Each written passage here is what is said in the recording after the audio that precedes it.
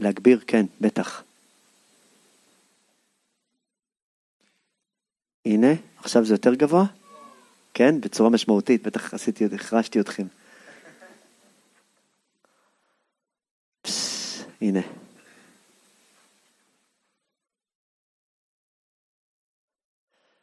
וואו, איזה זכות, חברים וחברות, כמה מתיקות יש פה. זה גבוה מדי עכשיו? בסדר? אז אנחנו ממש עוד 48 שעות בליל הסדר. זה פלא גדול הדבר הזה שנקרא ליל הסדר. ויש לנו איזושהי בקשה מסוימת שמשהו באמת יעבור בתוכנו, יסכים לגדול בעוד שנה, בעוד מימד פנימי, לצאת מעבדות לחירות, משעבוד לגאולה. לא תמיד החוויה הזאת היא חוויה שאני זוכה לחוות אותה בהווה בליל הסדר, אבל אני מאמין בה שהיא קורית, ולפעמים אני פתאום רואה אותה כמה ימים אחרי זה, או כמה שבועות אחרי זה. אני לא רוצה להפיל על הלילה הזה את כל ציפיות חיי, ולהתאכזב בשעה 12, להפוך לדלת. עוד ליל סדר שאני הופך בו לדלת. כן, פלא גדול. אלא יש משהו מסוים שאני יודע שיכול לקרות בתנועות נורא נורא פשוטות, פשוט לעשות את ליל הסדר עם רוחניות, בלי רוחניות, בכל מה שזה יביא איתו, מתוך אהבה גדולה למה שהולך לקרות, כיוון שהחיים כל כך חזקים, יותר מכל תכנון שיש לנו. החיים כל פעם מלמדים אותנו שאנחנו לא לבד, זה פלא גדול. וגם הגאולה שלנו היא לא לבד. פלא גדול, זה עמוק מאוד. זה משהו הוליסטי, זה משהו שהוא אפילו יותר עמוק מכוונות רוחניות. זה הלא לבד הזה שאנחנו פוגשים. זה עמוק, זה חזק.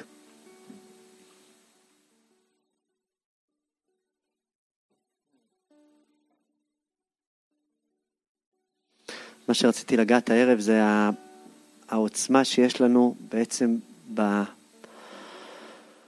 בלילה הזה היא מתגלה כמה אנחנו כן יודעים. דיברנו על זה שבפורים אנחנו גילינו כמה אנחנו לא יודעים, ובליל הסדר אנחנו מגלים כמה אנחנו כן יודעים.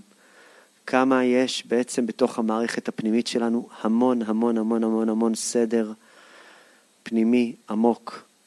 יש שיטה לכל אחד ממי שנמצא ונמצאת פה, יש תורה לכל אחד ממי שנמצא ונמצאת פה. ואנחנו לאט לאט מגלים את התורה הזאת עם עוד ועוד צעדים של אומץ לב, ממש ככה.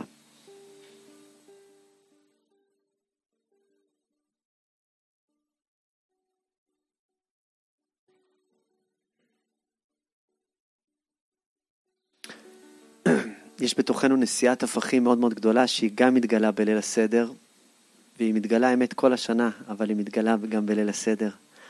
על שני ההפכים שנמצאים בתוכי, שצד אחד הוא מאוד מאוד מאוד מאוד מאוד רוחני, וצד שני הוא מאוד מאוד לא רוחני, וזו מתנה מאוד גדולה, פלא גדול. ההתבררות שלנו בגלות היא ללמוד לאהוב את שני הצדדים האלה, ולתת להם מקום, פלא גדול. היציאה מגלות, מהמקום של הגלות למקום יותר גבוה, למקום יותר בעצם מתגלה, זה היכולת שלי להיות ממש בן אדם קיצוני. זה מתנה מאוד גדולה להיות קיצוני. זה חלק מהגאולה שלנו. זה להיות קיצוניים לשתי הקצוות שלנו. פלא גדול. עד שאני בעצם לא לומד את שתי הקצוות שלי, שהן פשוט נמצאות בשני צדדים של המתרס, אז אני פשוט נמצא בנקודה מסוימת של חוויית פיצול. אני פשוט מנסה להיות משהו מסוים, או בן אדם נורא נורא רוחני, ואני קולט שהצדדים השטחיים שלי, הם גונבים אותי בגליצ'ות שטחיות פעם בכמה זמן. או הפוך, אני ממש מנסה להיות בן אדם שטחי, ומדי פעם אני פשוט לא עומד בזה, ואני שוב פעם נהיה עמוק. פלא גדול. פלא גדול. וזה בעצם חוויית פיצול לדברים האלה. כשאתה מנסה להקרין משהו מסוים כלפי חוץ, ואתה לא לוקח בחשבון את החלק השני שלך, שאין לך עדיין מקום אליו לגלות אותו, אתה פשוט בחוויית פיצול.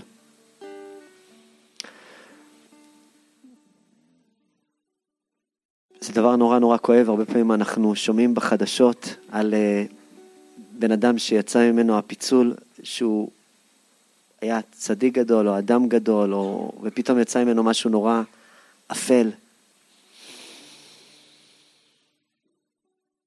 בדרך כלל זה לא בגלל שהבן אדם הזה היה רשע, זה בגלל שהוא היה צדיק. זאת אומרת, אם הוא היה גם כן רשע, אז כנראה שזה לא היה קורה.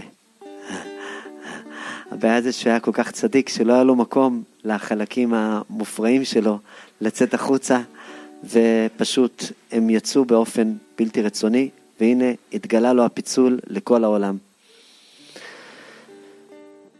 והגאולה היא המקום שאני מפסיק את הפיצול הזה, ואני משלים עם זה שאני בן אדם מורכב, ומי שלא יכול להבין את זה, זה בסדר גמור. אבל יש לי שני צדדים, כמאמר השיר העמוק, יש לי מזה וגם מזה, יש לי שניהם. כן, פלא גדול.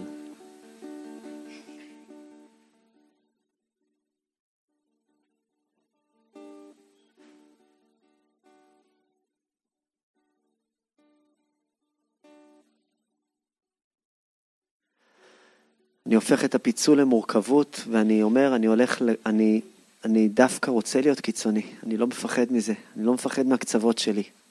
אני יודע שלחיות את שתי הקצוות שלי זה לא באמת קיצוני, זה לא קשוב, אבל זה כן לחיות אותם. לא מפחד מזה. להפך, אני מפחד מלא לחיות אותם.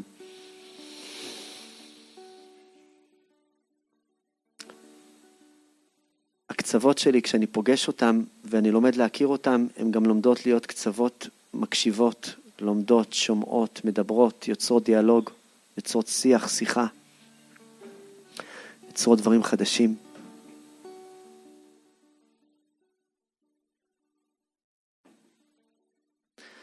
בליל הסדר אני מגיע עם צרכים עמוקים בנפש, בעצם הנפש בכללי, בחגים בפרט ובאופן כללי, בכלל, הנפש יש לה עניין שהיא נורא מבקשת להירפא. אומרים לה איזה משהו, את באה לסרט, אולי אני ארפא, יופי, בטח, אני בא. אתה בא לאכול פיצה, יופי, אולי אני ארפא, בטח, אני בא. יש ארוחת ליל שבת, אתה בא, בטח, אולי הנפש שלי תרפא סוף סוף, אני בא. ואז קוראים הדברים הכי נוראים. אנשים, כל אחד מגיע עם הצרכים לריפוי שלו, ולפעמים הצרכים הם לא תואמים אחד את השני. אחד מתרגם את הריפוי כבית וחום, רק בית וחום, והשני מתרגם את הריפוי שהכל יהיה מסודר טיפ-טופ, והשלישי מתרגם את זה שזה הכל יהיה אקדמיה ולימוד כדת וכדין. ועוד אחד מתרגם את זה שהדברים יהיו כמו שצריך הלכתיים, ושאנחנו נראה צדיקים. ואז פתאום יש איזו התפרקות בין כל כלי המערכת. האבא עושה קידוש, האמא מפהקת, הילד יורק איזה טפוטפו על העין של הילד השני, והכל מתפזר, שלוחת הולך, זהו, נגמר הסדר. שנה הבאה.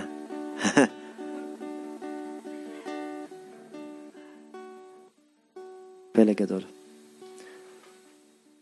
וכל פעם החוויה זה לא רואים אותי, זה החוויה. פלא גדול. ובעצם אנחנו, חלק מהיציאה שלי מעבדות לחירות, זה אני מפסיק, אני יוצא מארכיטיפ הדני דין, רואה ואינו נראה. לא יודע אם יש ארכיטיפ כזה. כן. ואני בעצם, אני מבין שיש פה עניין מסוים עמוק, שאני מגיע עם הצרכים העמוקים שלי, צרכים רוחניים עמוקים ביותר, או צרכים אחרים עמוקים ביותר, בכל מיני צורות כאלה ואחרות, ואני פתאום אומר, אוקיי, זה מדהים, אבל אני מגיע בעצם למקום שהוא בעולם הזה. ואם אני לא אעשה את התאום בין המקום שלי לבין העולם הזה, אני בוודאי אהיה מאכזב, ואני גם בוודאי אהיה מאוד מאוד מעצבן. כיוון שאני אנסה להלביש על הסובבים אותי משהו שהוא לא מתאים להם, וזה יצער אותי, כיוון שהם לא יסכימו לקבל את זה, ויצער אותם כי הם יראו שאני עצוב ושאני מציק להם.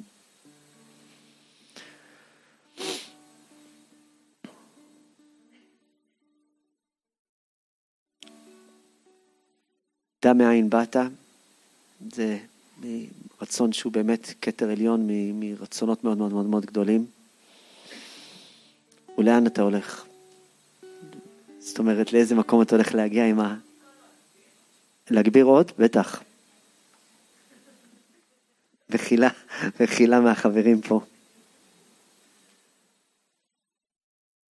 הנה, וואו, זה כבר ממש רציני, נכון? עכשיו אתם שומעים טוב? שמשמור אותך נשמה.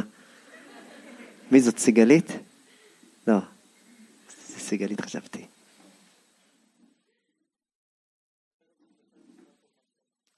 אני צריך להקשיב לעצמי גם כן, נכון. אז יש פה בעצם עניין עמוק, שאני צריך לראות גם לאן אני הולך. לא רק מאין באתי, אלא גם לאן אני הולך. כן. וברגע שאני אדע גם מאין באתי וגם לאן אני הולך, אז לפני מי אתה עתיד ייתן דין וחשבון. זאת אומרת, העבודה של החישוב שלי, איך אני מחבר בין המקום שבאתי ממנו, מהצורך העמוק שלי, למקום שאני הולך לפגוש בפועל, זה לפני מי, שזה מידת הבינה, גילוי הבינה של הבורא, בינה היא בלב, ושם אני אעשה את החשבון שלי, איך אני רואה את כל הצדדים שהולכים להיות שם. גם הצורך שלי הפנימי, וגם מה שאני הולך לפגוש.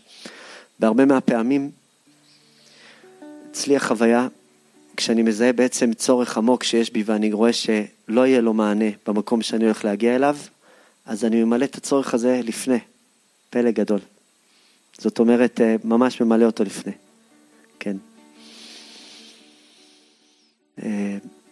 אם זה בלימוד, אם זה בכל מיני דברים כאלה ואחרים, בעצם אלה מקומות שכשאני מגיע רבוי, אז כבר בעצם הדברים הם יעשו כרושם, ועכשיו אני אוכל לקבל את המתנות שנמצאות פה, במקום הזה, פלא גדול. ועל זה נאמר, וידבר אליי, זה השולחן אשר לפני אדוני, פלא גדול. כי יש לשולחן מה לדבר, הוא מדבר, אבל כשאני מגיע עם שלי, אני לא יכול לשמוע מה הוא מדבר. פלא גדול. מה יוצא בעצם מהתנועה הטבעית שקורית ליד השולחן.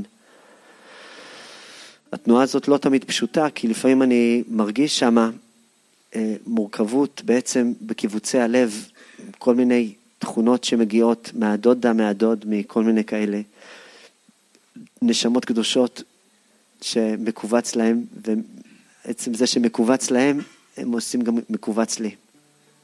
זיפ, קבצים את הכל. ודי למבין. זיפ זה משהו, פלא גדול. גיליתי את זה לא מזמן, את הביטוי הזה.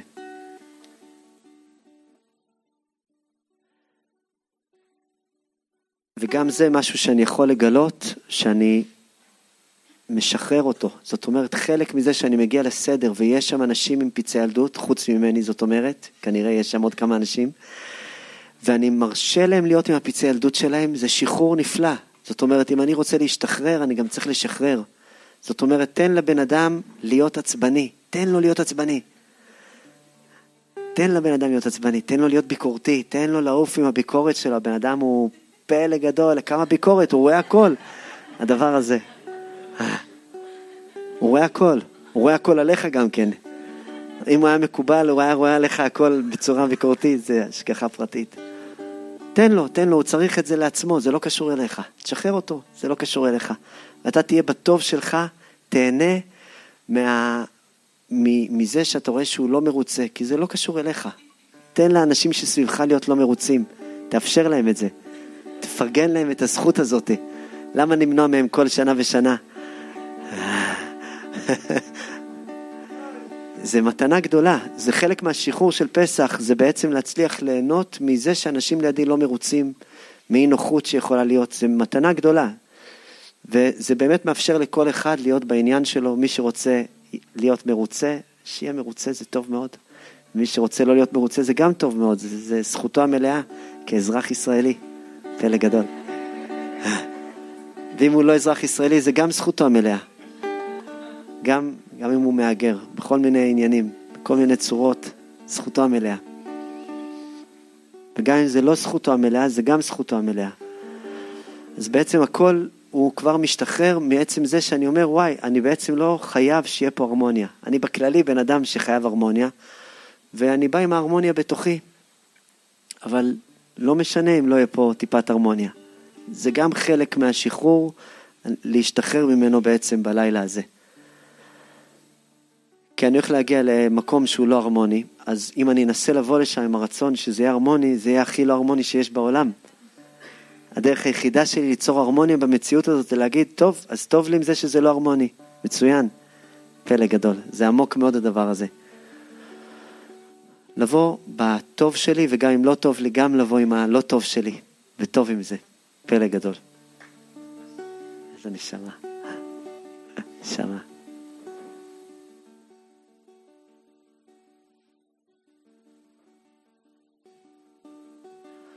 אז ההכנה הגדולה זה באמת לראות גם את הרצונות העמוקים שאני מגיע איתם, וגם את המקומות שאני מגיע אליהם, וזה כבר גאולה מאוד מאוד גדולה. עצם זה שאני מצליח לאחוז בשני הדברים האלה, ושם לתת את הדין וחשבון, כלומר את הלימוד העמוק, איך אני הולך לחבר בין שני הדברים האלה נכון, זה כבר משחרר אותי.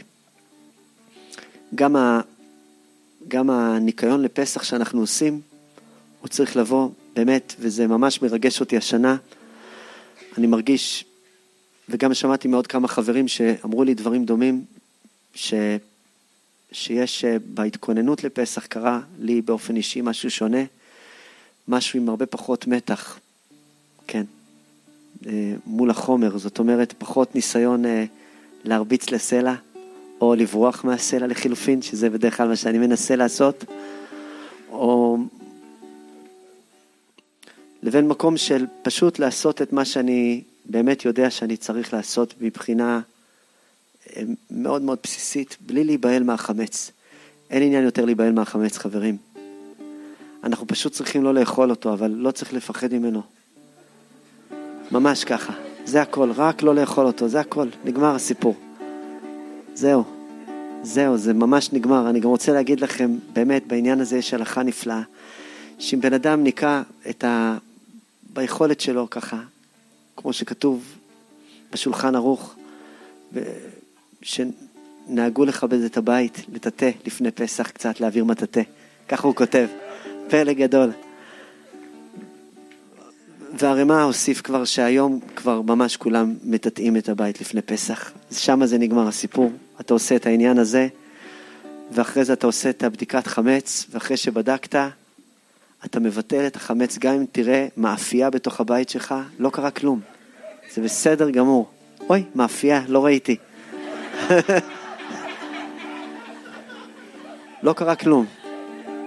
רק אל תאכל אותה.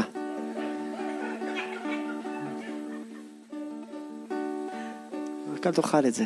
אם אכלת את זה, גם כן, אל תיכנס עכשיו למקומות יותר מדי כואבים. פשוט אל תאכל את זה, כן, זה קורה. פלא גדול. ובאמת המקום הזה הוא מקום נפלא. אנחנו בעצם, ברגע שאני מגיע למקום הזה, גם בבדיקת החמץ, אנחנו בודקים לחפש חמץ, אבל בעומק הדבר אנחנו בכלל לא מחפשים אחרי החמץ. אנחנו מחפשים אחרי הנשמה שלנו. הרמז שחז"ל אומרים על החיפוש של בדיקת החמץ, הוא מהפסוק החפש את ירושלים בנרות. מה אני מחפש? אני לא מחפש חמץ. אני גם לא מחפש חסרונות. אני מחפש את ירושלים בנרות. וואלה, מחפש אותה בנרות. מחפש את האישיות שלי בנרות, את הנשמה שלי בנרות, את אלוהים בנרות, את האהבה בנרות. ומדי פעם אני קולט שוואו, הנה מצאתי עוד איזה משהו שהוא מפריע לי לראות אותה כל כך יפה. אני רוצה לראות כמה יפה הבית שלי לאור הנר. זה מה שאני בא לראות. ומדי פעם אני רואה איזה חתיכת משהו שהסתיר לי אותו. אני אומר, הנה, עוד משהו שאני הולך לא לאכול. פלא גדול.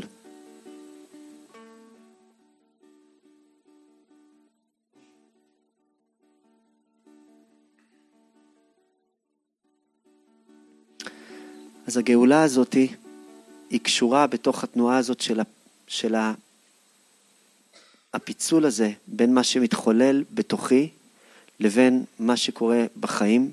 זה נקרא גלות.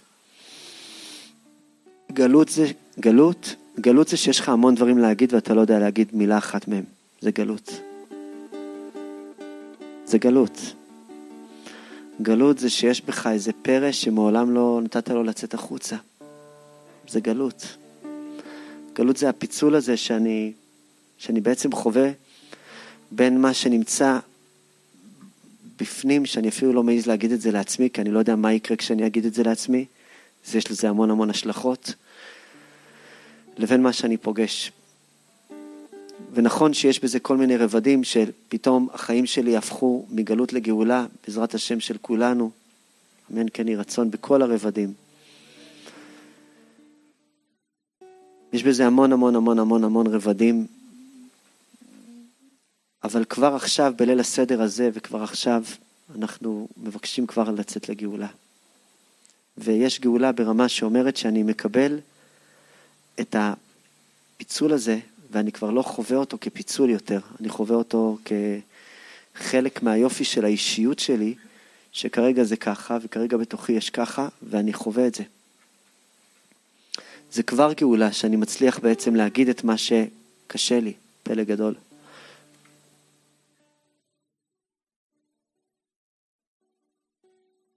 כן, פלא גדול הדבר הזה. איזה נשמה. זה פלא גדול. חז"ל מדברים על כנגד 4 בנים דיברה תורה. הזכרנו את זה כמה וכמה פעמים. חכם, רשע, תם ושאינו יודע לשאול. ובעצם החכם והתם והרשע ושאינו יודע לשאול, הם כולם, זה דבר מדהים, כיוון שיש להם לכולם צרכים נורא נורא נורא עמוקים, ובהגדה אומרים, תן להם להגיד את הצרכים שלהם. של החכם, של הרשע, של התם, ושל זה שאינו יודע לשאול. תן להם להגיד את הצרכים שלהם. זה כבר הגאולה שלהם. חכם, מה הוא אומר? מה זה גימטריה הגאולה? תקשיב למה הוא אומר. אל תקשיב למילים שיוצאות לו מהפה ישר, בלי להבין את העומק של הבן אדם. הבן אדם אומר לך משהו גבוה. אז תקשיב לזה, כי זה הגאולה שלו. עצם הגאולה שלו זה שאתה יכול להקשיב לו, יהיה מי שיהיה. זה פלא גדול. חכם, מה הוא אומר? רשע, מה הוא אומר? פלא גדול. תם, מה הוא אומר?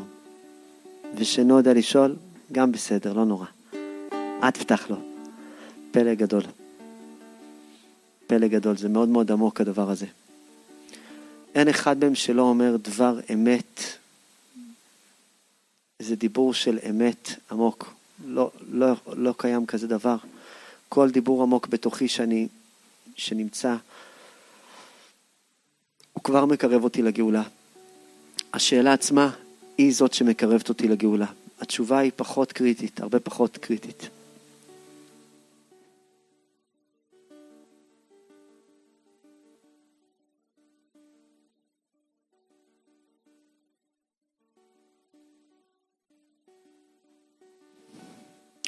כשאני מצליח לשמוע פתאום את השאלות, אז אני אומר, וואו, יש לבן אדם הזה משהו לתת לי. יש 3 סוגים שונים של גאולה. גאולה אחת היא נקראת גאולת האצבע. אצבע. יש גאולה שנקראת גאולת היד. ויש גאולת 2 ידיים. פלא גדול. גאולת אצבע, זה ככה חז"ל אומרים שזה סוג הגאולה שקרתה ביציאה ממצרים, זה גאולת אצבע. כמו שכתוב, אצבע אלוהים.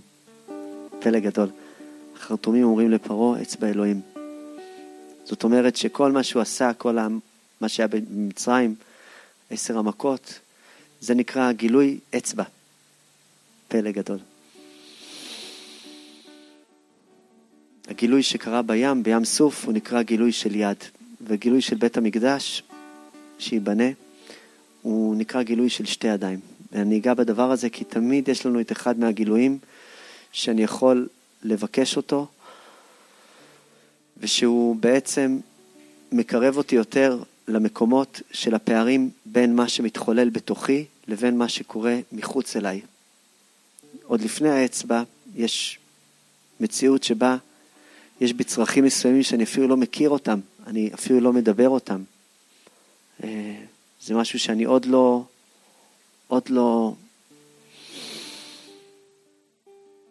נולדתי, משהו בתוכי עוד לא נולד, עוד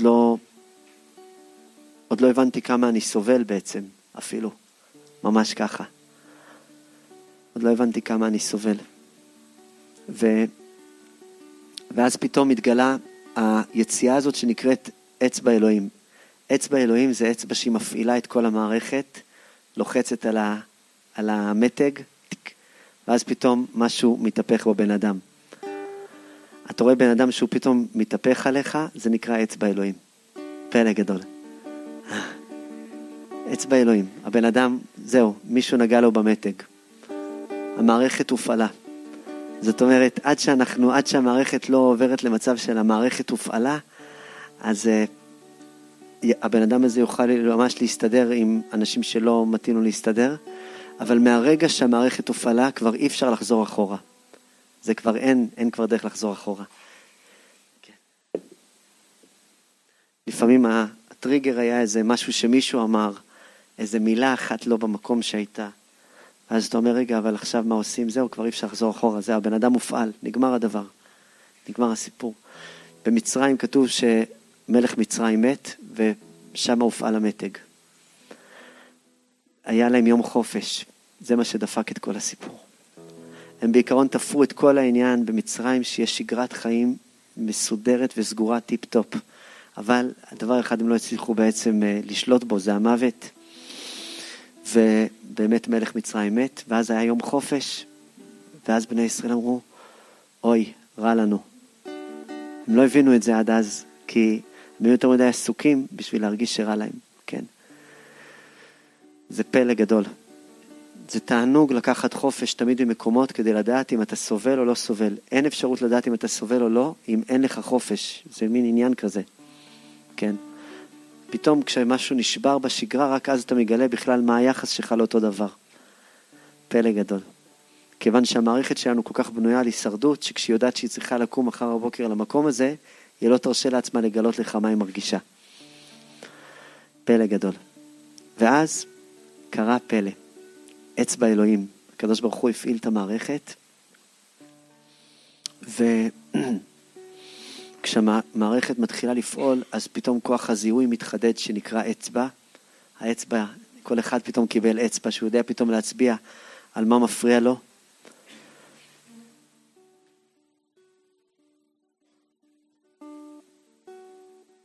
ופתאום דברים מתחילים לצוף החוצה, דברים שהם לא בהכרח פשוטים,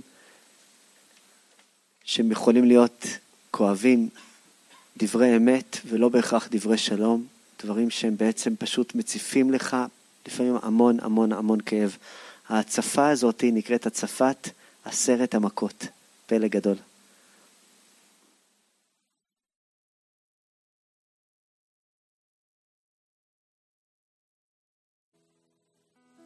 הגאולה של האצבע הייתה גאולה שפתאום אתה מצליח להצביע על מה מפריע לך. פתאום אתה מבין שיש משהו שהוא מפריע לך, ואתה מצליח להצביע עליו. בהגדה של פסח יש הרבה התלהבות מ10 המכות שמצרים קיבלו.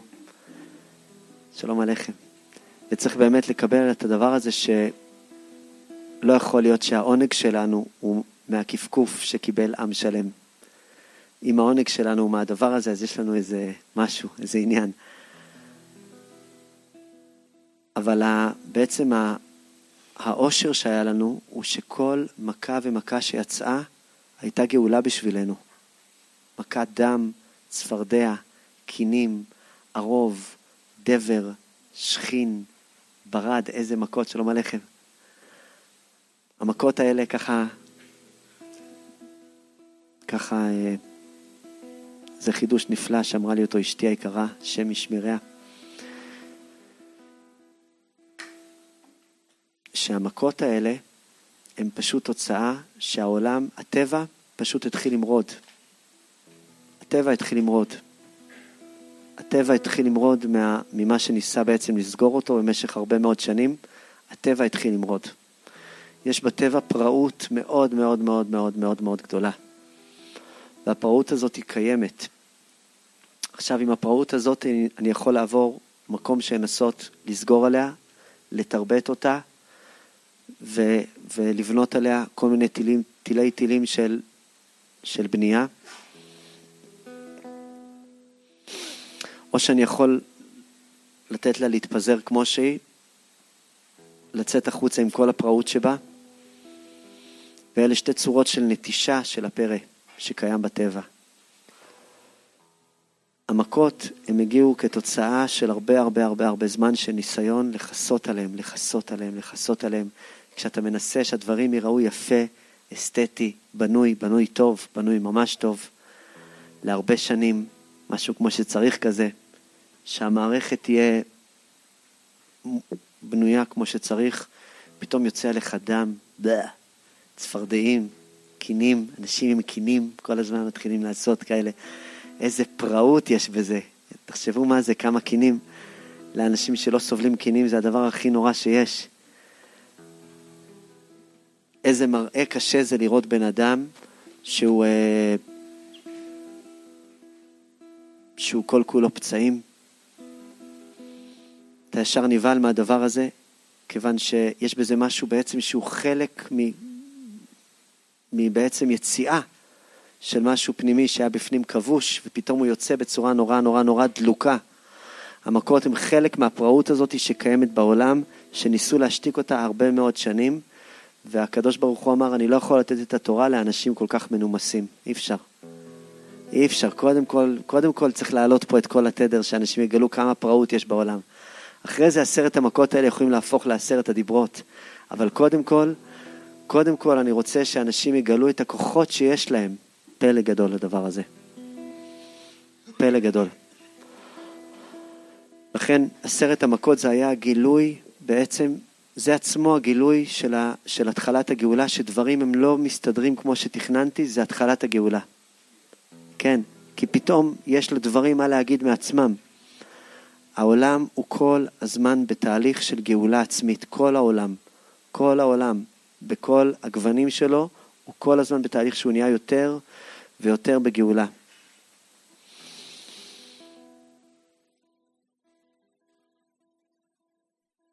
הגוף שלנו מבקש כל הזמן להיות במצב יותר גאולי, הנפש שלנו מבקש להיות במצב יותר גאולי. יש אנשים שחלק מהתהליך של הגאולה שלהם הם נפטרים תוך כדי, זה גם קורה. ממש ככה. זה ממש ככה. אבל זה גם חלק מתהליך של גאולה.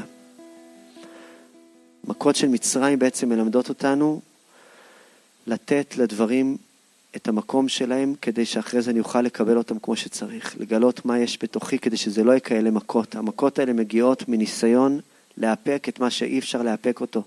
מניסיון לעצור את מה שאי אפשר לעצור. כדי שאני אוכל לקבל תורה, השרשה של רוחניות לתוך האישיות שלי, אז אני חייב לגלות מה זה האישיות המדהימה שהבורא נתן בתוכי, מה זה העולם המדהים שהבורא נתן לתוכי. כל עוד אני מפחד מהעולם, אז אני בעצם, ומנסה להשתיק אותו, שלא ידבר כל כך מרעיש, כל כך, אז אני עדיין לא מצליח בעצם לשמוע את מה ששייך לי. והמכות האלה הגיעו לאיזה מין סף קצה של המציאות שאמרה, אני כבר לא מסתירה יותר את המידע התת-קרקעי שנמצא ביקום. ופתאום התגלה אדם, צפרדע, קינים.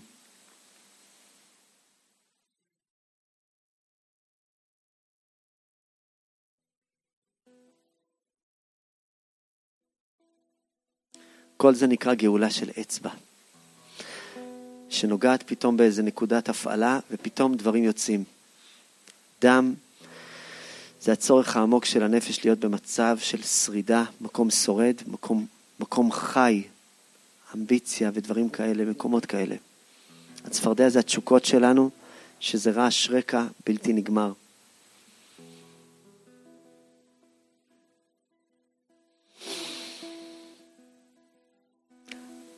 הקינים זה הצורך שלנו בכן, בהרמוניה, בלתי נגמרת, כן, כן, כן, כן, כן, כן, כן, כן, כן.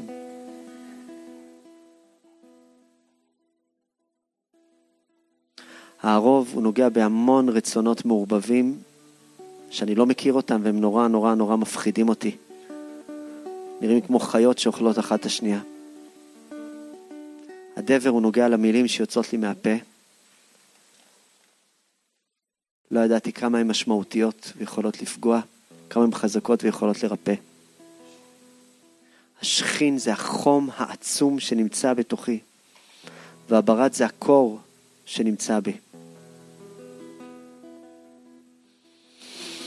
הרבה זה העוצמה שכולנו רקמה אנושית אחת פשוטה. שכולנו כמו איזה מוח של כברת אחת גדול מבחינת הלב של העולם, פלא גדול. והחושך זה היכולת שלי להתמודד בלי לדעת דברים.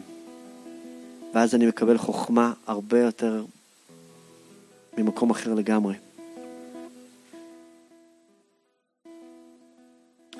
בכורות זה חיבור לשורש.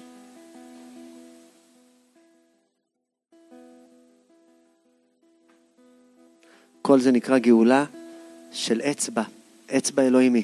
זה לא דבר רגיל מה שקרה, ההתעוררות הזאת, זה האצבע של אלוהים הפעילה את הדבר הזה. לכן כשקורה הפעלה כזאת של המערכת שלך או של מישהו אחר, המילה פתאום מג'ונן או לא שפוי נשמעת על אוזניך פעם בכמה זמן, יכול מאוד להיות שזאת אצבע אלוהים, שזה הגילוי הראשוני של הגאולה, ואני מבקש להיות שם באהבה גדולה מתוך חיבור שלם, פלא גדול.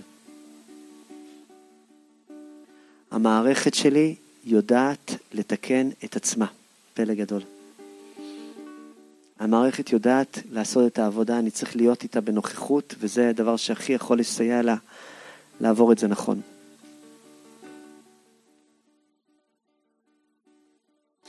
זה נקרא גאולה של אצבע, ויש גאולה של יד. היא קראה בקריאת ים סוף. הקדוש ברוך הוא לא רק נגע, אלא גם ממש אחז כבר. זה כבר מציאות של אחיזה. מציאות של אחיזה זה בעצם שמתעורר בי פתאום דברים שאני ממש מגלה שהם שייכים לי. לכן זה קרה בקריאת ים סוף. ויש דברים שהם דומים לקריאת ים סוף. חז"ל אומרים שלמצוא את הזיווג שלך זה דומה לקריאת ים סוף. למצוא את הייעוד שלך זה דומה לקריאת ים סוף. זה נקרא וירא ישראל את היד הגדולה אשר עשה השם במצרים. ויראו את השם והאמינו בהשם ובמשה עבדו. היד הגדולה הזאת היא רומזת בעצם לגילוי של יד ימין. גילוי של הנשמה הקדושה. אני פתאום קולט שיש לי דברים שמשייכים לי לנשמה שלי, ויש לי אחיזה בהם. ואף אחד לא יגיד לי להרפות מהם, כי אני לא הולך להרפות מהם, כי זה שלי. זה שייך לי בשורש. זאת אומרת, אני קולט שהאישיות שלי יש לה דברים שהם פשוט שייכים לה. פלא גדול. אני מתחיל להחזיק בדבר הזה, כי אני קולט שיש דברים שהם פשוט שייכים לי.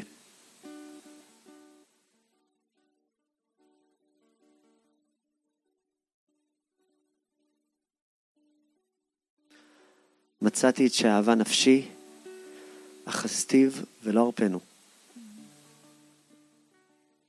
אני קולט שזה משהו שהוא נוגע בי במקום אחר. זה לא רק נוגע בי, גם אני אוחז בזה כבר במקום של גאולה.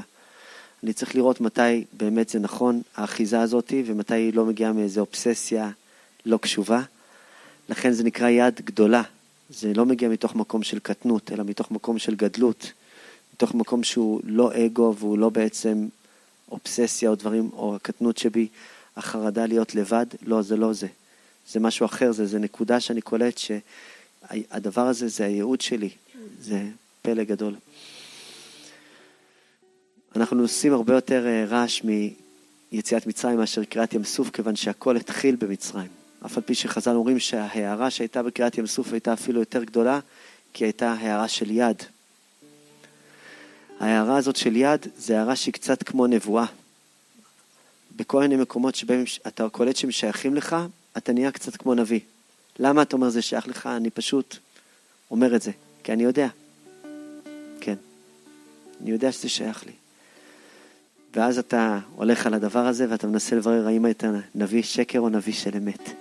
מה הלך פה עם הנבואה הזאת? האם הנבואה הזאת באמת הגיעה מתוך היד הגדולה או שהגיעה מתוך היד הקטנה? מה היה שם? מה ראיתי שם בעצם על הים?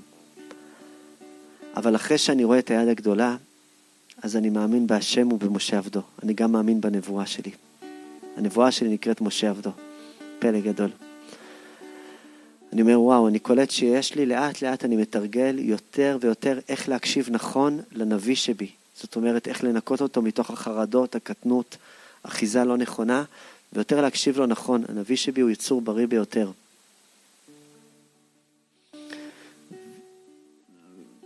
ויאמינו בהשם ובמשה עבדו. פלא גדול. פלא גדול. איזה מתיקות נפלאה. זה אחיזה של יד, שאני קולט שיש דברים שהם פשוט שייכים לי. זה התאהבות. זה להתחיל משהו שהוא שייך לי. ויש את הגאולה השלישית, הגאולה של שתי ידיים, של בית המקדש. כמו שכתוב, מקדש השם, כוננו ידיך, בשתי ידיים. כן, לכן הגאולה של בית המקדש היא בשתי ידיים, כי בית המקדש הוא נוגע בכל דבר שאני לא רק מתאהב בו, אלא אני לומד לאהוב אותו. זאת אומרת, אני כבר לומד להיות שם במערכת יחסים של אהבה מתמידה, כיוון שיש את האור הגדול שמתגלה בתחילת הדבר, ששם היד הגדולה מתגלה, ואחרי זה מתגלה גם יד שמאל. ושם אני לומד לאט לאט איך אני עובד נכון בשתי ידיים, בשני יצריך, בכל לבבך, במקום שאני פשוט לומד לתחזק מערכות יחסים מתוך חירות ומתוך מקום כזה. הגאולה הזאת היא מגיעה דווקא בשלושת השלבים האלה, שהאצבע נהפכת ליד והיד מכפילה את עצמה לשתי ידיים, יד ימין ויד שמאל. יד גדולה ויד חזקה, פלא גדול. יש בזה נקודת עומק מאוד מאוד מאוד גדולה, כיוון שאני לא יכול להחליט איזה גאולה מגיעה לי עכשיו, אבל אני כן יכול להיות בסינכרון עם הגאולה שקורית לי היום, כי תמיד יש איזושהי גאולה מסוימת בחיים שלי. תמיד גם יש איזושהי נקודת גלות בחיים שלי, אבל תמיד גם יש איזושהי נקודת גאולה בחיים שלי. הזכרנו את העניין הזה, את המזמור לפני כמה זמן שנקרא דיינו. דיינו גימטריה סוד, פלא גדול, פלא גדול. היא לא הוציאנו ממצרים ולא קרא לנו את הים, דיינו. וחז"ל פותחים את זה בכמה מעלות טובות. כמה מעלות, כיוון שזה הכל מעלות על מעלות. היכולת שלי לגעת בגאולה שלי וגם בגלות שלי. הוציאנו ממצרים ולא קרא לנו את הים עדיין. זאת אומרת, כבר יש לי גאולה אחת, יצאתי ממצרים, תודה, תודה, זה ממש כיף. ואפילו אם לא היית קורא לי את הים, כבר דיינו. וואלה, קראת לי את הים, איזה יופי. קראת לי את הים, ולא העבירנו בחרבה, גם דיינו, גם בלי זה דיינו. מעולה, גם העבירנו בחרבה. זה נקרא מעלות, כיוון שזה מעלה אותי נכון, ללמוד להיות בגאולה שלי, וגם להיות בקשר עם הגלות שלי. זה לא סותר. זה לא סותר, וזה לא אומר שאני אהיה מבואס עד שאני אקבל את הגאולה שלי. כיוון שהגאולה מגיעה צעד צעד. רבי יהודה היה נותן בהם סימנים, איך להגיע לגאולה שלך. הוא היה נותן בהם סימנים. בכל צעד וצעד שאתה הולך, הוא היה נותן את אותם סימנים. דצח, עדש באחיו. כלומר, דצח, היא מחברת את הדיצה שלך, שנקרא דצח, לעדש, לדברים הכי קטנים בחיים שלך, אז מיד בא חב, חוכמה בינה. זאת אומרת, אז מה שיקרה, שיגיעו המוחין הגדולים שלך גם כן. אם תלמד לשמוח בדברים הקטנים, בעדשים הקטנים של החיים, אז יבוא גם כן חוכמה בינה, שני המאורות הגדולים. פלא גדול, פלא גדול. היה נותן בהם סימנים, תמיד, כל החיים שלו היה נותן בהם סימנים. כל החיים שלו היה נותן בהם סימנים. הוא ידע שאם הוא ידע לשמוח בעדשים שהוא פוגש, הוא גם יגיע למאורות הגדולים, לגאולות הגדולות של החיים שלו. פלא גדול. איזה מתיקות.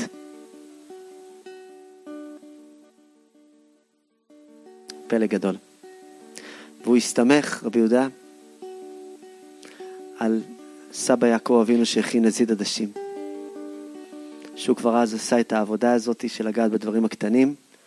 ועשיו אומר לו, תשמע, רק תן לי לטעום את הטעם שאתה מתענג מהדברים הקטנים. תן לי לטעום את מה שאתה חווה. אתה נראה לי באורות, מה לקחת נשמה? שמע, זה כולה עדשים, אני לא יודע על מה אתה מדבר. אבל אני יודע להתענג מהעדשים. זה הסוד שלי, פלא גדול. שהקדוש ברוך הוא יזכה אותנו להתענג מהעדשים. אין כן יהי רצון. פלא גדול. בבחינת הנסיכה והעדשה.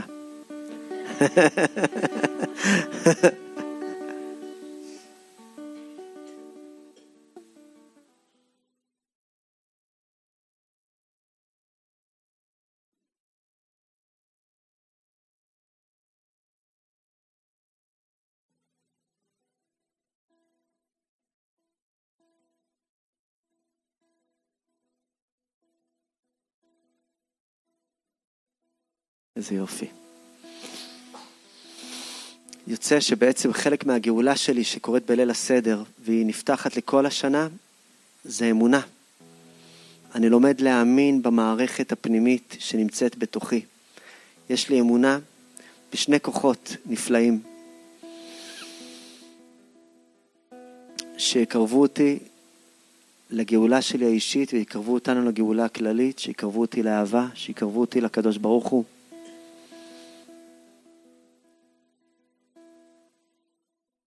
אני מאמין, כמו שאני מאמין באנשים, אני מאמין בתוך של הלב שלי, בעומק הלב שלי, אני מאמין בו.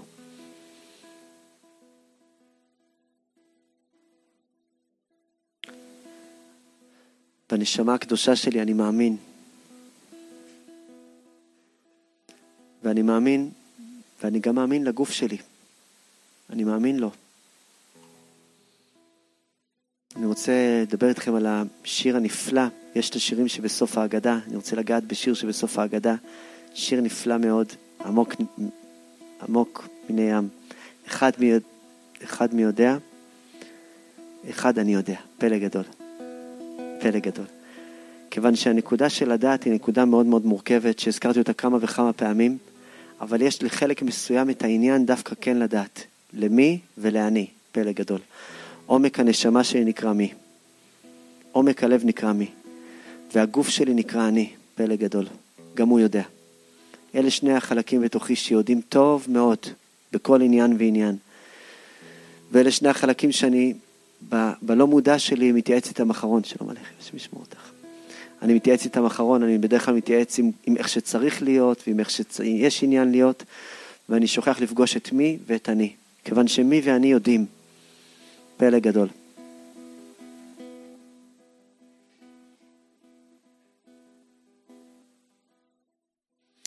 אני לומד לאהוב, ואני נזכר שאני כבר יודע איך.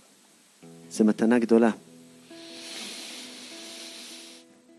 החלק שנקרא מי, שזה עומק הלב, עומק האישיות שלי, עומק הנשמה שלי, הוא לא מפחד משאלות. הוא גם לא מנסה לסתום אותם בתשובות. הדבר הכי גרוע ששאלה צריכה זה תשובה.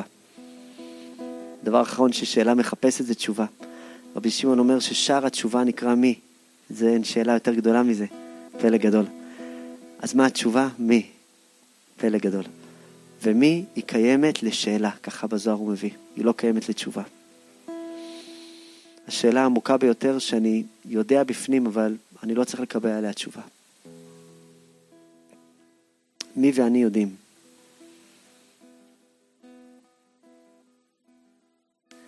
פלא גדול שמי באנגלית זה אני. מי אני, נכון. פלא גדול.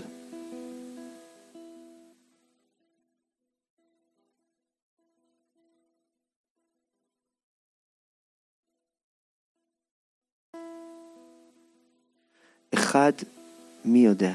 אחד זה גימטריה אהבה. שורש האהבה שנקרא אחד, שנקרא הבורא. מי יודע? שואלת הנשמה הקדושה. איזה עוד חלקים בתוך האישיות יודעים מי יודע מה זה אהבה? הגוף אומר, אחד, אני יודע. אני יודע מה זאת אהבה. אני יודע איך זה אמור לראות. פלא גדול. אחד, אלוקינו. שבשמיים ובארץ. פגשתי אלוהים בשמיים ופגשתי אלוהים בארץ, וזה אותו אחד. כי לפעמים זה נראה לי שניים שונים לגמרי. כן.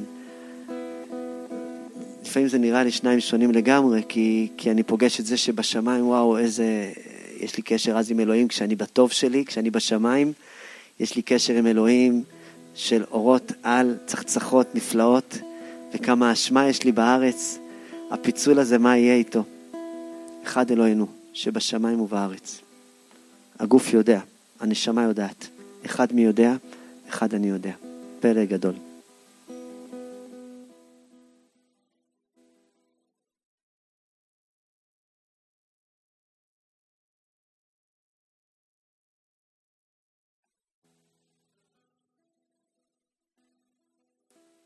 2, מי יודע?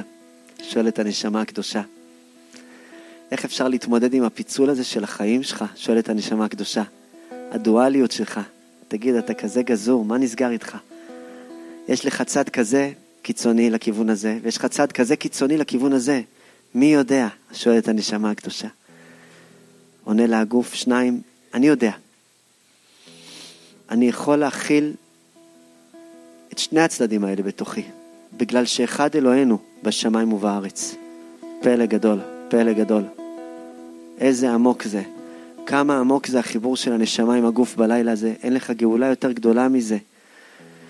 שהגוף נותן את התשובות לנשמה, ולא הנשמה נותנת את התשובות לגוף. פלא גדול. כיוון שהגוף שלנו יודע, אחים, איזה מתנה זה שהגוף שלנו יודע. הוא כל הזמן הזה ידע. ולא האמנו לו. סליחה שלא האמנתי לך.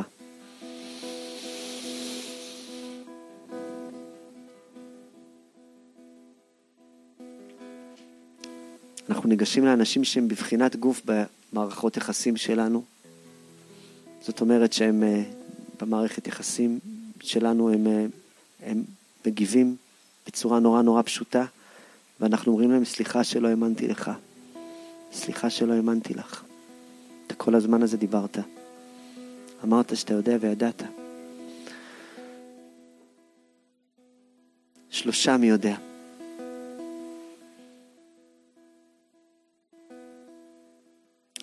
איך הנשמה יכולה להתמודד עם כלי החקירה של חוכמה, בינה ודעת שנקראים 3?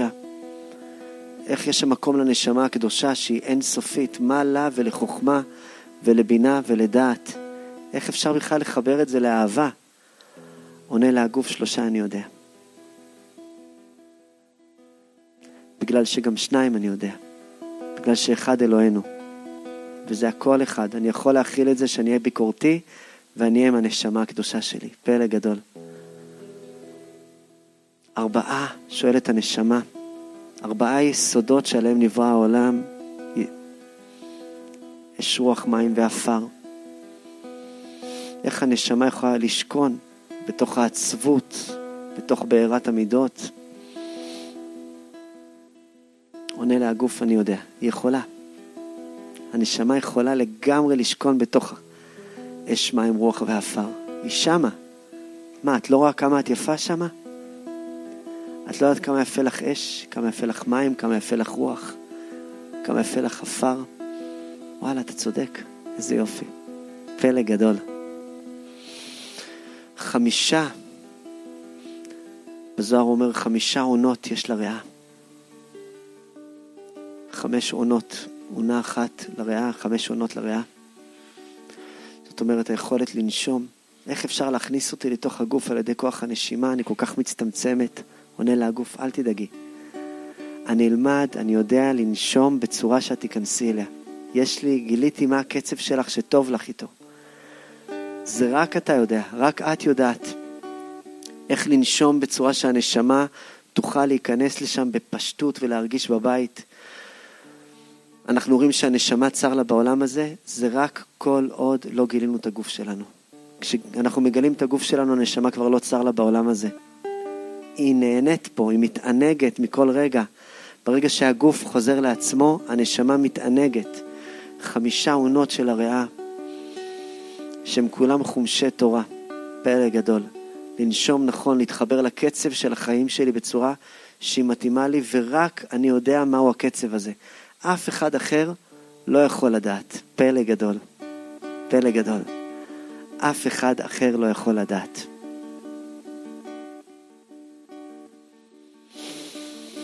6, מי יודע? שואלת הנשמה. איך מורידים אותי לעולם בהשתלשלות? דרך תשוקה. איך אני מתחברת לעולם שיש בו כל כך הרבה צרכים תשוקתיים? אומר לה הגוף, נשמה קדושה, אלו הם סדרי משנה, נשמה. זה לא בלגן, זה הכל מסודר אצלי, גם התשוקות שלי והצרכים שלי. מה את חושבת, שאני אביא אותך לעבדון? חס וחלילה. כשאני נמצא שם עם הגוף שלי, אני יודע שגם הצרכים של התשוקות שלי הפשוטים, הם דברים שדרכם מתגלית הנשמה הקדושה. 7 מידות שבהם הגוף מגלה לנשמה שאפשר לנוח בכל אחד מהם מבלי להילחם יותר. מבלי לנסות לעצב אותם שיהיו צדקנים או משהו שהם לא.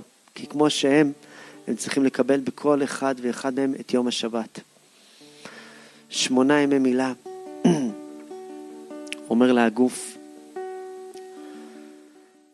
אני מאמין בניסים. 9 ערכי לידה, אומר הגוף, קורה בתוכי תהליך עמוק של לידה. הוא קורה כל הזמן, אני מרגיש את זה.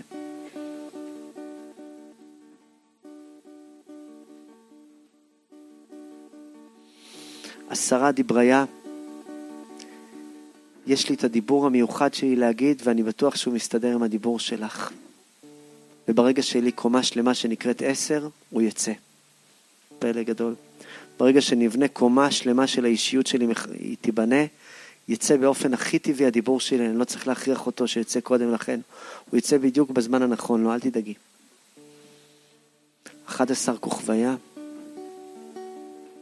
אומר לה הגוף, אני מחובר למערכת מזג האוויר של הלב של העולם, שכל יום ויום יורד ידע אחר, ואני מלקט אותו באהבה.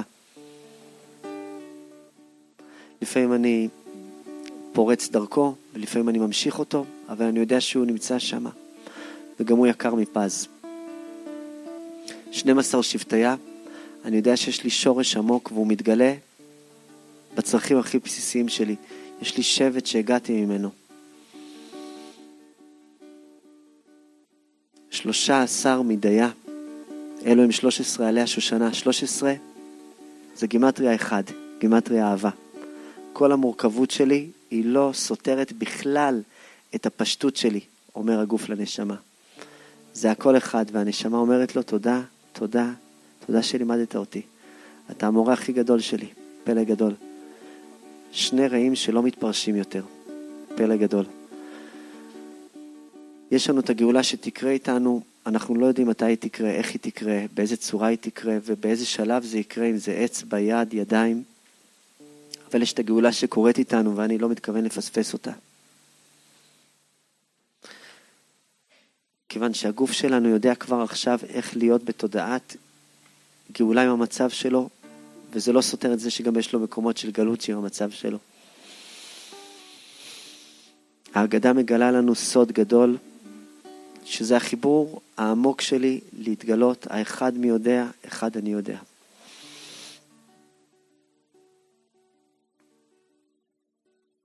הקדוש ברוך הוא בהגדה מביאים אותו שהוא אומר משהו נפלא בין השורות על הפסוק אני השם, אני ולא מלאך, אני ולא שרף, אני ולא שליח, אני ולא אחר, אני השם ולא אחר. פלא גדול. זאת אומרת שכדי לצאת מהמצרים שלי, מהמקום שלי, מהגאולה שלי, אני צריך להיות כאן, אני ולא אחר. אני ולא מלאך, לא איזה קדוש מעונה, לא איזה צדקן. אני ולא שרף באיזה מציאות שבתוכי שאני פשוט עף על דברים בלי הקשבה, וזה שוב פעם לא אני. אני ולא שליח.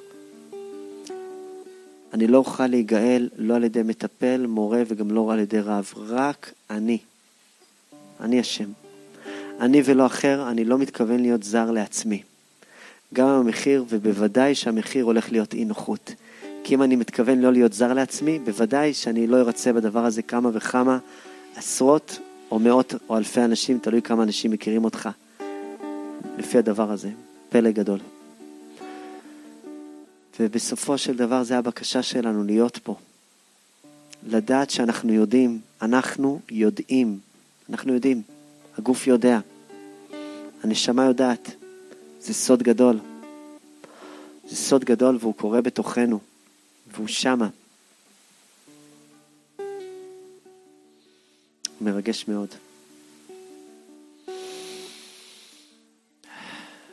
אספר לכם איזה מעשה נפלא, שכמובן סיפרה אותו אשתי היקרה, שמשמור אותה. מעשה נפלא מהרבי הקדוש רבי לוי יצחק מברדיצ'ב. איזה תענוג זה לספר רבי לוי יצחק מברדיצ'ב, זה כבר מרגיע. רבי לוי יצחק מברדיצ'ב, הוא היה בן אדם מאוד מאוד קיצוני.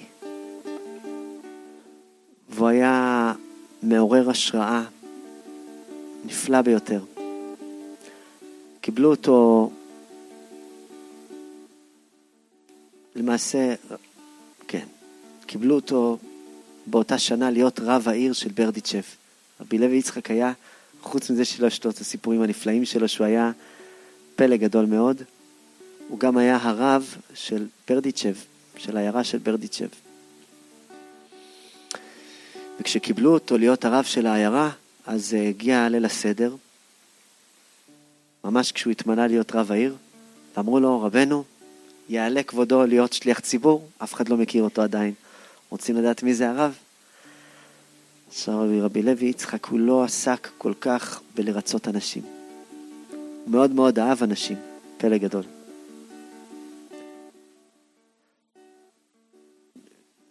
והוא לא עסק בלרצות אותם. אז הוא עלה להיות שליח ציבור, והוא פשוט עלה. עלה ועלה ועלה ועלה ועלה ועלה, והתחיל לעוף על עצמו בתפילה של ליל הסדר. עכשיו ידוע שהתפילה של ליל הסדר, אומרים המקובלים שערבית שקורית בליל הסדר, היא התפילה הכי גבוהה שיש בשנה. ככה הם אומרים, פלא גדול. פלא גדול. אז רבי לוי יצחק אמר, אני לא יכול לפספס את זה. אני חייב להיות שם באיזה עניין. בקיצור, העלו אותו להיות שליח ציבור, והוא מתפלל בכוונה עמוקה את התפילה שלו, ומתפלל ומתפלל. נכנס למצב של 18, זהו, נגמר הסיפור, הוא שמה. עכשיו, בעצם בתפילת ערבית של ליל הסדר, אחרי תפילת 18, יש עוד הלל שלם שאנחנו מתפללים אותו בליל הסדר. זה עניין התפילה הזאת. והציבור ככה מתחיל לקלוט, רגע, זה הולך להיות הרב של העיר, הבעל תפילה הזה, איי, אכלנו אותה לגמרי. הם מתלחשים ביניהם פעם אחרונה שמעלים אותו להיות שליח ציבור. זה לא נגמר הדבר הזה. זה תירחא דציבורא, ככה הם אומרים. אבל רבי לוי יצחק הוא לא... הוא החליט להתפלל. היה לו את הסיבות שלו שהוא החליט להתפלל והוא התפלל. טוב, הוא שם בתפילה, והם בינתיים כבר פתחו מעניין מקביל, כבר נעשה הלל, עשו הלל, שימו את התפילה, וכולם הלכו הביתה, רק רבי לוי יצחק נשאר שם. והגבאי של הבית כנסת, ואיזה אחד מסכן, אין לו איפה לאכול בליל הסדר. אומר לו הגבאי, שמע, האמת כולם פה הלכו, היו גם קצת קצרי רוח היום, היה קצת יום לא כל כך פשוט. הלילה הזה, נראה מה יהיה. טוב, אתה רוצה אומר לו, אני מחפש מקום לאכול. אומר לו, דבר עם הרב כשהוא יסיים את התפילה. הוא אומר, אבל קח את הזמן, כי זה יכול לקחת לו קצת זמן. הוא אומר, טוב, מה נעשה? זה הבן אדם היחיד שיש פה? מי זה האיש הזה? הוא אומר, זה איש נחמד מאוד, זה הרב של העיר, אבל בוודאי הוא יהיה נחמד אליך מאוד. הוא אומר, טוב, אני, הקבצן הזה הנחמד, נשכב לו על איזה ספסל של עץ, כי הוא רואה שכבר הזמן מתאחר, ונרדם, חטף איזה חרופ. עוברות כמה שעות, או כמה זמן, לא יודע כמה זמן עבר שם, ורבי לוי יצחק 3 צעדים אחורה, עושה שלום במרומיו, עושה שלום עלינו, מסתכל אחורה, אומר, יו, אני לבד, כולם הלכו. פלא גדול, איזה מתיקות, איזה מתיקות. מסתכל, אומר, ממש יש לי חשק גדול לעשות הלל עם מניין. ממש יש לי חשק לשיר אותו. אמר, ריבונו של עולם, ברשותך. אמר, ריבונו של עולם, שלח את המלאכים הקדושים שלך איתי שיבואו, שיתפללו איתי תפילת הלל. בבקשה, אני רוצה להלל אותך ברוב עם הדרת מלך. תשלח לי כמה מלאכים שיבואו להתפלל איתי ביחד. ורבי לוי יצחק מתחיל לנגן בקול נעים את ההלל, ופתאום נשמע שם שאגות נוראיות של כתות של מלאכים, שמזעזעים את כל הבניין. העני הזה המסכן מרגיש שמישהו דוחף לו את הספסל, שומע צרחות אימה, שומע קולות של נקישות, שומע קרונות על קרונות, מתעורר ורואה את רבי לוי יצחק אור פניו קורן והבן אדם עף על עצמו במקום אחר. אומר, מה זה הבן אדם הזה?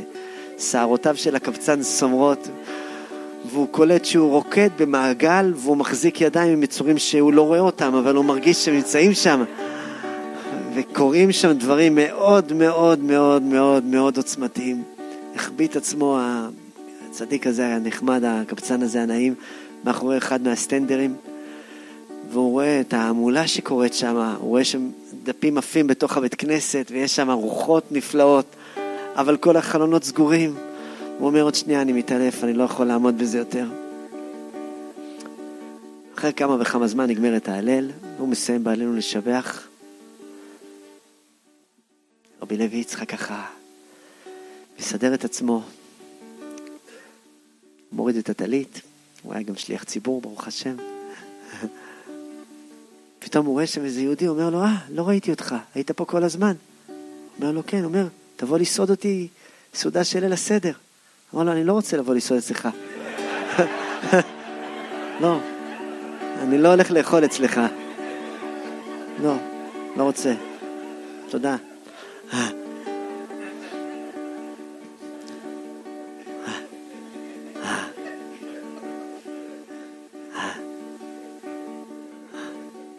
אומר לו, למה? למה רבי יהודי? למה שלא תאכל איתי? אומר לו, לא, אני לא יכול לאכול איתך את ארוחת ליל הסדר, רבי. באמת. אומר לו, למה? אומר, כי אני מפחד ממך. אתה מפחיד אותי, אני בחיים לא ראיתי כזה דבר כמוך, אתה נראה לי לא דבר, אני לא יודע מה אתה, אבל אני לא יכול לאכול איתך את ליל הסדר. אתה גם בטח לא אוכל כלום בליל הסדר. אני סך הכל רציתי ארוחה של ליל הסדר, קצת דברים טעימים כאלה. אני יותר בן אדם פשוט, לשתות יין ולאכול מצות. אני אמצא לי מקום אחר לעשות, רבי. הסתכל עליו רבי לוי יצחק, אמר לו, שמע,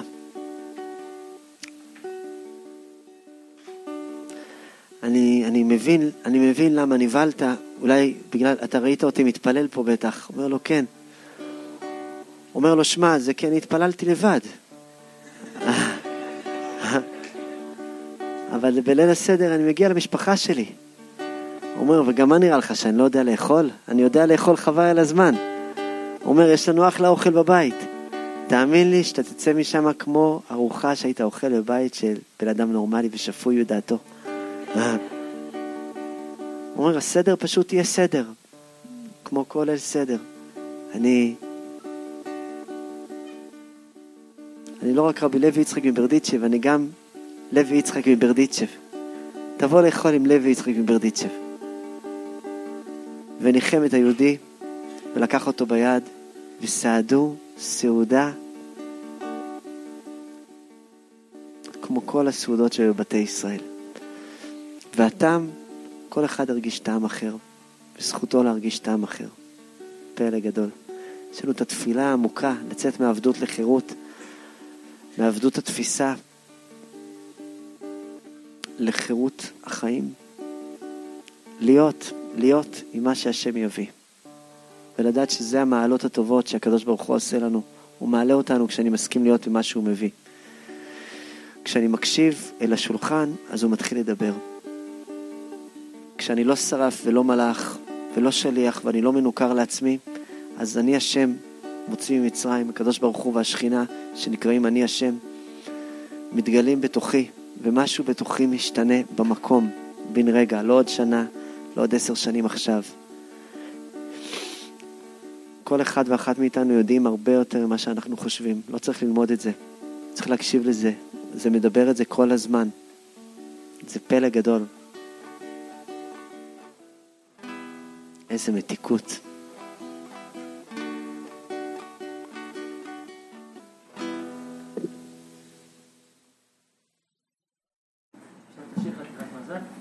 חתיכת מזל, השארנו אותו שבוע שעבר.